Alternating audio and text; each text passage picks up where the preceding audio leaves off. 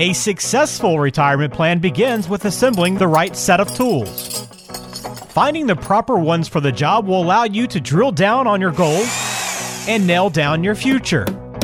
Scott Searles, certified wealth strategist and owner of Skybox Financial Group, constructs retirement plans for clients every day and will share that knowledge and insight with you. It's time to open the retirement toolbox and get to work. Hey, it's another edition of the Retirement Toolbox. Walter Stroholt alongside Scott Searles, financial advisor, president at Skybox Financial Group. You can find him in the greater Cleveland area most of the time, but down in Bradenton, Florida at the office there occasionally as well. Always online at skyboxfinancialgroup.com. Today we're going to be talking about retirement and divorce. Tough topic, but before we dive into those, really important and dynamic elements of that conversation, let's just find out how Mr. Scott is doing. What's going on in your world, Scott? Scott Searles is doing good. It's like that those Kevin Hart commercials where he always talks in the third person. The third person, yeah. Exactly. Scott Searles is doing good. Scott Searles is enjoying summer. I like that. Have you ever known someone who talks about themselves in the third person, like legitimately, not just as a joke?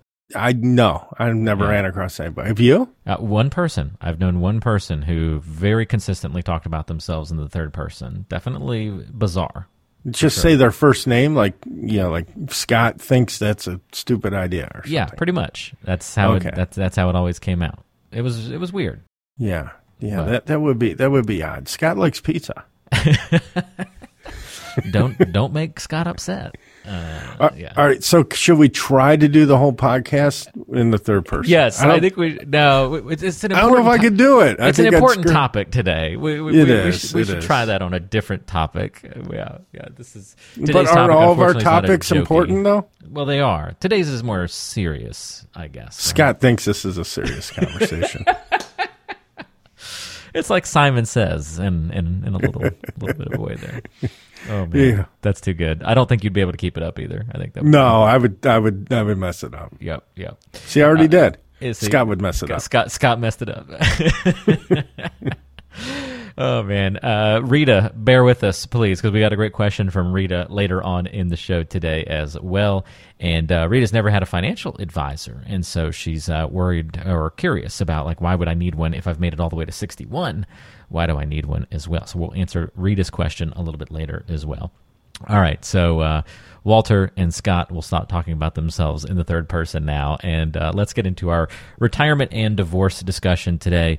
Serious topic. So going through divorce at any age, going to be difficult, Scott, but doing it near or even in retirement, which is becoming, unfortunately, more common these days, adds all sorts of additional complications. And so on this episode, we're going to talk about some of the financial mistakes that we see people make in the midst of a divorce. And in particular, if you're getting closer to retirement, Scott will bring that kind of angle to the question and to this analysis as well. First of all, Scott, before we even kind of get into these tips or these mistakes, I mean, you've seen it anecdotally, I'm sure, in your office. Are you seeing more clients going through divorce or coming to you in that situation?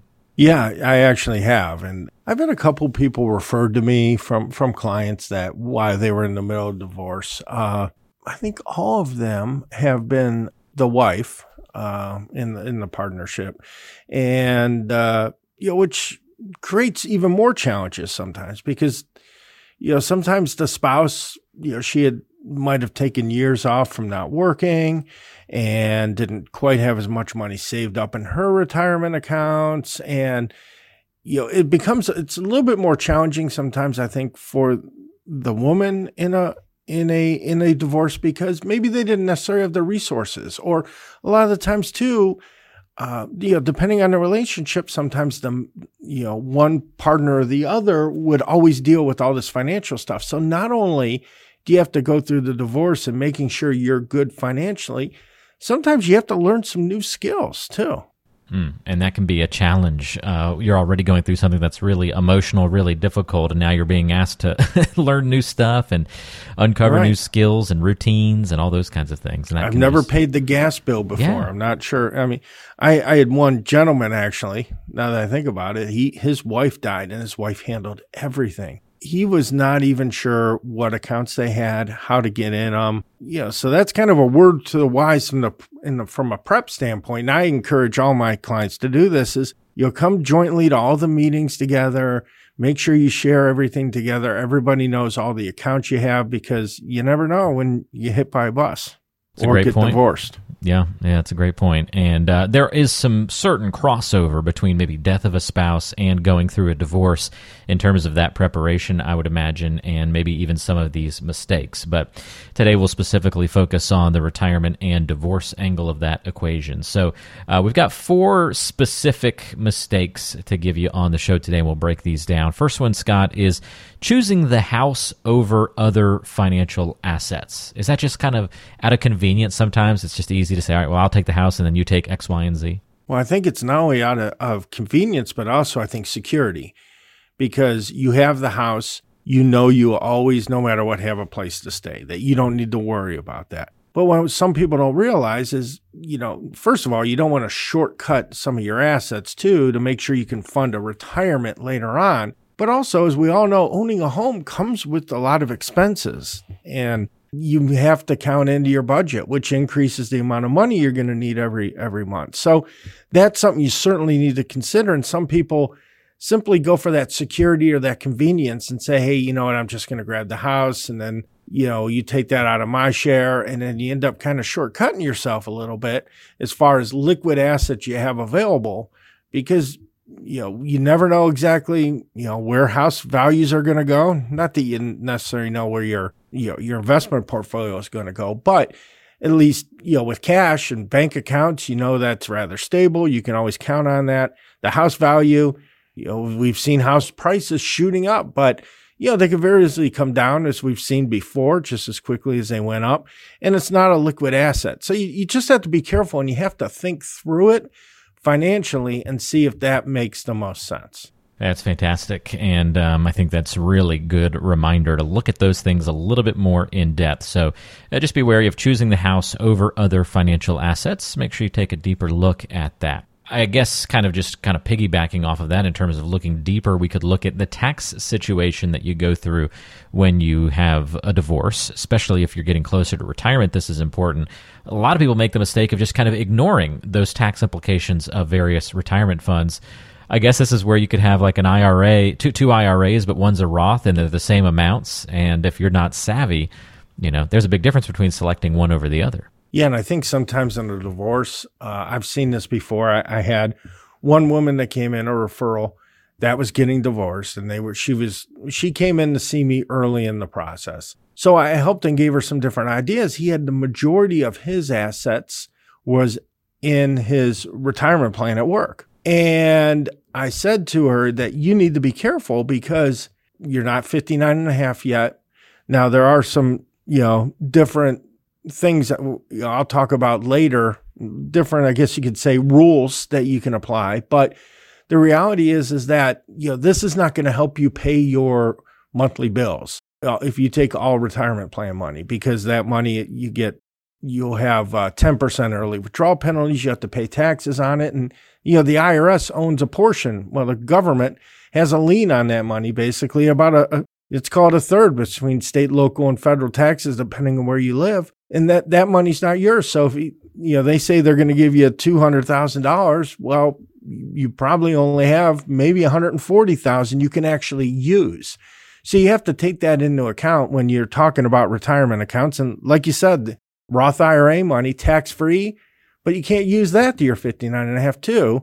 So another consideration when you're trying to divvy up these assets and think about what is going to be fair for yourself. Another great point, Scott, and it takes us to tip number 3, or mistake number 3, rather, that we see people make: financial mistakes when going through a divorce, especially with retirement considerations. And that would be doing a rollover, so rolling a spouse's retirement account directly into an IRA immediately after a divorce. Now, people will make this mistake with an IRA at any point in time, but why during a divorce do people often make this mistake? Well, I think it's just simply that people don't have the guidance and don't know the rules, because yes, you do want to roll that IRA over into another IRA to avoid any sort of tax implications that could be involved there. You don't want to have to pay taxes on the whole IRA. But what most people don't realize is that you have a one-time opportunity when you are actually rolling over that IRA to take a withdrawal out and avoid the 10% penalty. So if indeed you have a couple where almost all their money's in retirement assets and they're getting a divorce and one of the spouses need to have some money that they can use that's not going to always be taxable and subject to that 10% penalty, you can move that money out before you roll that account over. But the key here is that it needs to be in the Qualified Domestic Relations Order, the QDRO. So that needs to be in the document ahead of time that, you're going to take $20,000 out. Then you can take that out and not have to pay the 10% penalty on that portion when you do it. And it's something that people don't even know that exists. And sometimes some of the attorneys don't either, or didn't think about that. So that's a way you can kind of get around that 10% penalty if the majority of those assets are in retirement accounts. Another great point, Scott. And one more retirement and divorce mistake that we see, and this one really bleeds into all of these other mistakes, it just heightens them perhaps, would be allowing emotions to cloud your decision making. Basically, one of the most stressful things you can go through in life would be a divorce. Money and dealing with those decisions is just as stressful, all on its own, Scott. When you collide the two, you're creating all sorts of issues and additional potential mistakes to pop up.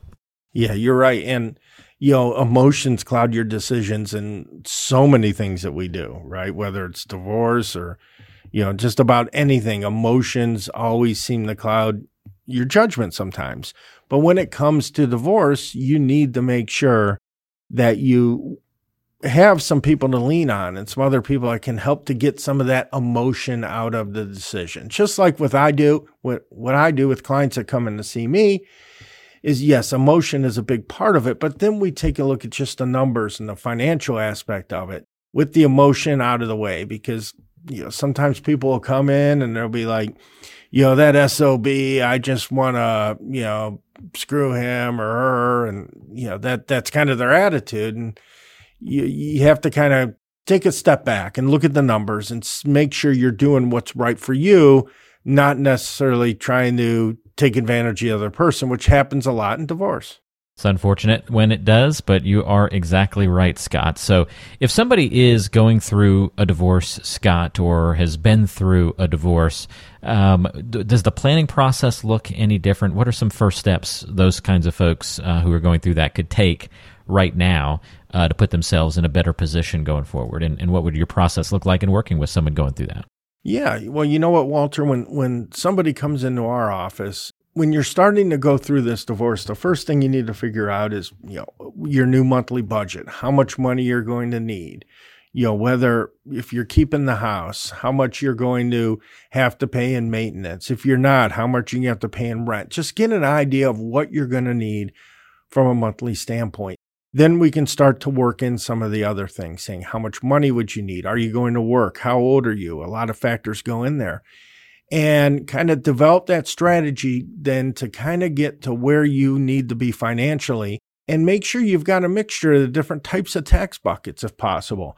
Taxable, tax-free, and tax-deferred, or tax later like IRAs, because that type of money you can use in different spots in your life. And the other thing a lot of people don't think about too is now all of a sudden, if you're not married anymore, now you're filing as a single taxpayer, which means the brackets are tighter, they're smaller, and your tax rate creeps up quicker. So it's another consideration there when you're taking a look. So what we would do is develop that whole plan from A to Z to figure out how much you need, where's it going to come from, and then if it's early enough in the process, then I can help them with an idea to go to their attorney with what they need to be able to live on. That's fantastic, and also very helpful, Scott, to get that perspective of what the process would look like. And if you would like to get in touch and set up that time to visit, you're going through a divorce or have been through one recently, not sure if you are making or have made the right decisions with your finances, all you have to do to get in touch with Scott is go to talktoscott.com, and you can schedule a free consultation and go through this tough conversation, go through these issues with a professional and somebody who can take you through these important steps that you need to take. TalkToScott.com is the place to go, or call 888-742-0111. That's 888-742-0111. Or again, TalkToScott.com. And we'll put links in the description of today's show so you can find that contact info very easily. Well, that's our topic today, retirement and divorce, but the show is not over. We've still got a question from Rita, and up next, we're going to get to know Scott a little bit better. It's getting to know you time. And our getting to know you question on today's episode is a good one. Scott, what language do you wish you could speak? Well, this is a fun one, but I would say Scott wishes he would be able to speak Chinese. Chinese, why? Ooh, interesting. Well, all right, so this is kind of weird. Like but Chinese, I always thought it'd be Mandarin or Chinese? Well, or we're getting too specific now. Yeah, we're getting kind of specific. Okay. But I think Mandarin. What dialect, harder. Scott? What dialect does Scott want to speak in? Yes, Scott wants to speak. But I always thought it would be neat to be able to go into a Chinese restaurant, and be able to read the menu and give me the real menu. That's the thing you got to do. Like give me give me the real menu, not the American menu, but give me the real one. Exactly, and. There's not many languages I really run across that much living in Northeastern Ohio that often. Obviously, Spanish is very relevant in the United States too. There's a lot of Americans that speak Spanish, probably the second biggest language I would think behind English. So that would probably be more useful living in the United States, but probably not as fun as Chinese. Plus, yeah. I don't know. And I know it's hard language too. I mean, they don't even, I believe so. I mean, it's a difference between being able to write it and speak it, because writing Chinese, I believe, is super, super difficult. Yes, that's very true. I had a friend who took Japanese in college. Okay. And he was like, it's kind of like learning two languages, which is definitely interesting to think about. I find language fascinating. I wish my brain worked in a way that could learn multiple languages. Like it was kind of all I could do. I took a little bit of German when I was in high school, early part of high school, but then switched to Spanish after 2 years of that. And it was all I could do to really get enough credits in college to kind of, satisfy those language requirements. It was, I felt like I wasn't a bad student at it, but I really felt like I was taxing my brain just to kind of pass the tests and really, really use it. And definitely have, I think, lost a good bit of it.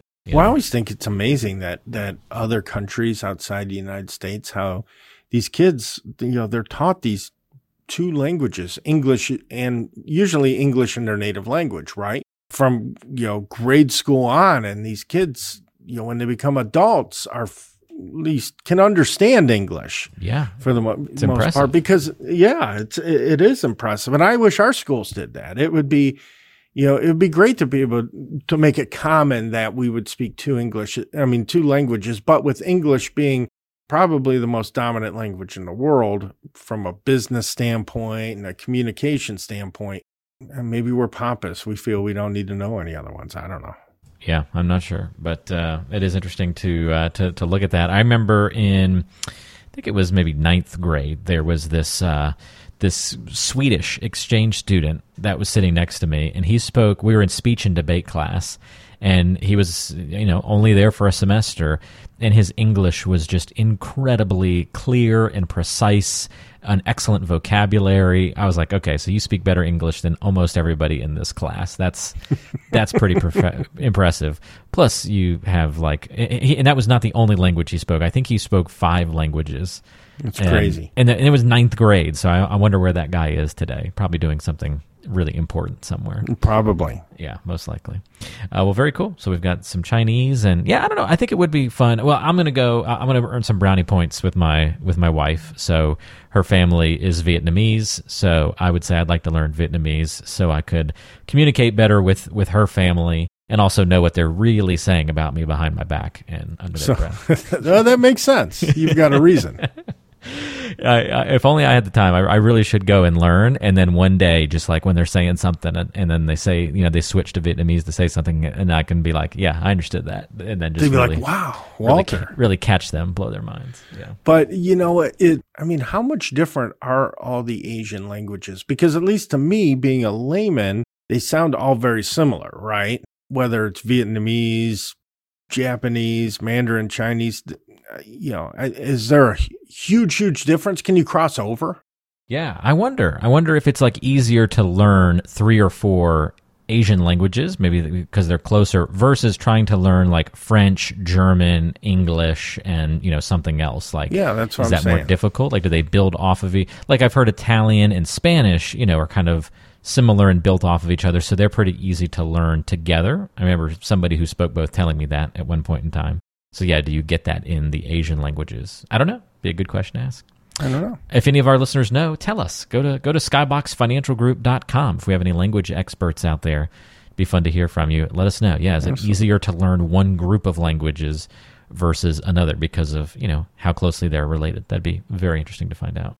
Well, there you go. Getting to know Scott a little bit better on today's show, and now we'll carry it into our closing segment. A great question from Rita. It's time for the mailbag. We want to hear from you. So here is Rita's question. She says, I am 61 years old and have never had a financial advisor. If I've made it this far on my own, surely I can make it the rest of the way, right? Well, Rita, maybe. How is that for you? The big thing when it comes to retirement planning, or really if you look at your whole financial life as a mountain, when you're young and you're accumulating and you're saving money, it's rather easy. You save money in your 401k plan, your retirement plan at work, you put some money in the bank, you start accumulating, you invest. Investing's rather easy because you're investing for growth, longer term, you can handle market volatility, and you just keep socking money away. You reach 61 years old now and you're getting close to retirement. But when you get into the phases before retirement and after retirement, things get ultimately more complicated. This isn't your grandfather's or father's retirement anymore, where you had a pension and Social Security, and that's what you had, and that's what you lived off of with some savings.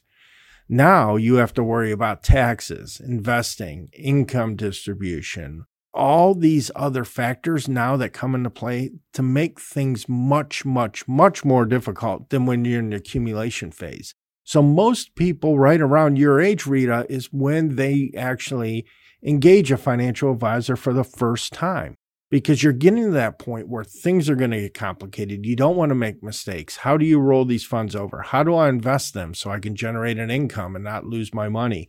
How do I minimize taxes over my lifetime? How do I make sure that I pass those assets to my kids without Uncle Sam taking a big chunk? Much, much more complicated and a lot of other things to think about that you didn't have to worry about when you're in your 40s or 50s. So I would tell you it would be in your best interest to find a fiduciary, someone that's going to work with you to help guide you through the rest of your financial life. It's a great question, Rita. Thank you for sending that one in to us. And you can always submit questions to the show by going to skyboxfinancialgroup.com and using the contact info on the page. Or you can always schedule a one-on-one conversation with Scott. We don't have to feature your question on the show. You can just get right to the heart of the matter and start exploring your financial plan with Scott by dialing 888-742-0111. That's 888-742-0111. Or go to talktoscott.com and schedule a free consult right there on your computer or smartphone. That's talktoscott.com. And that contact info, again, is in the description of today's show, so it's easy on you there. Did Scott have a good time on today's show? Scott really enjoys doing this podcast, Walter. So glad to hear that, and I'm glad that Scott is pleased. It's always fun to have him as part of the program, and we will be looking forward to another show with Scott coming up in the near future. For third-person version of Scott Searles today, I'm Walter Storholt. Hey, thanks for joining us, and we'll look forward to talking to you on the next episode here on the Retirement Toolbox. Scott says go Guardians.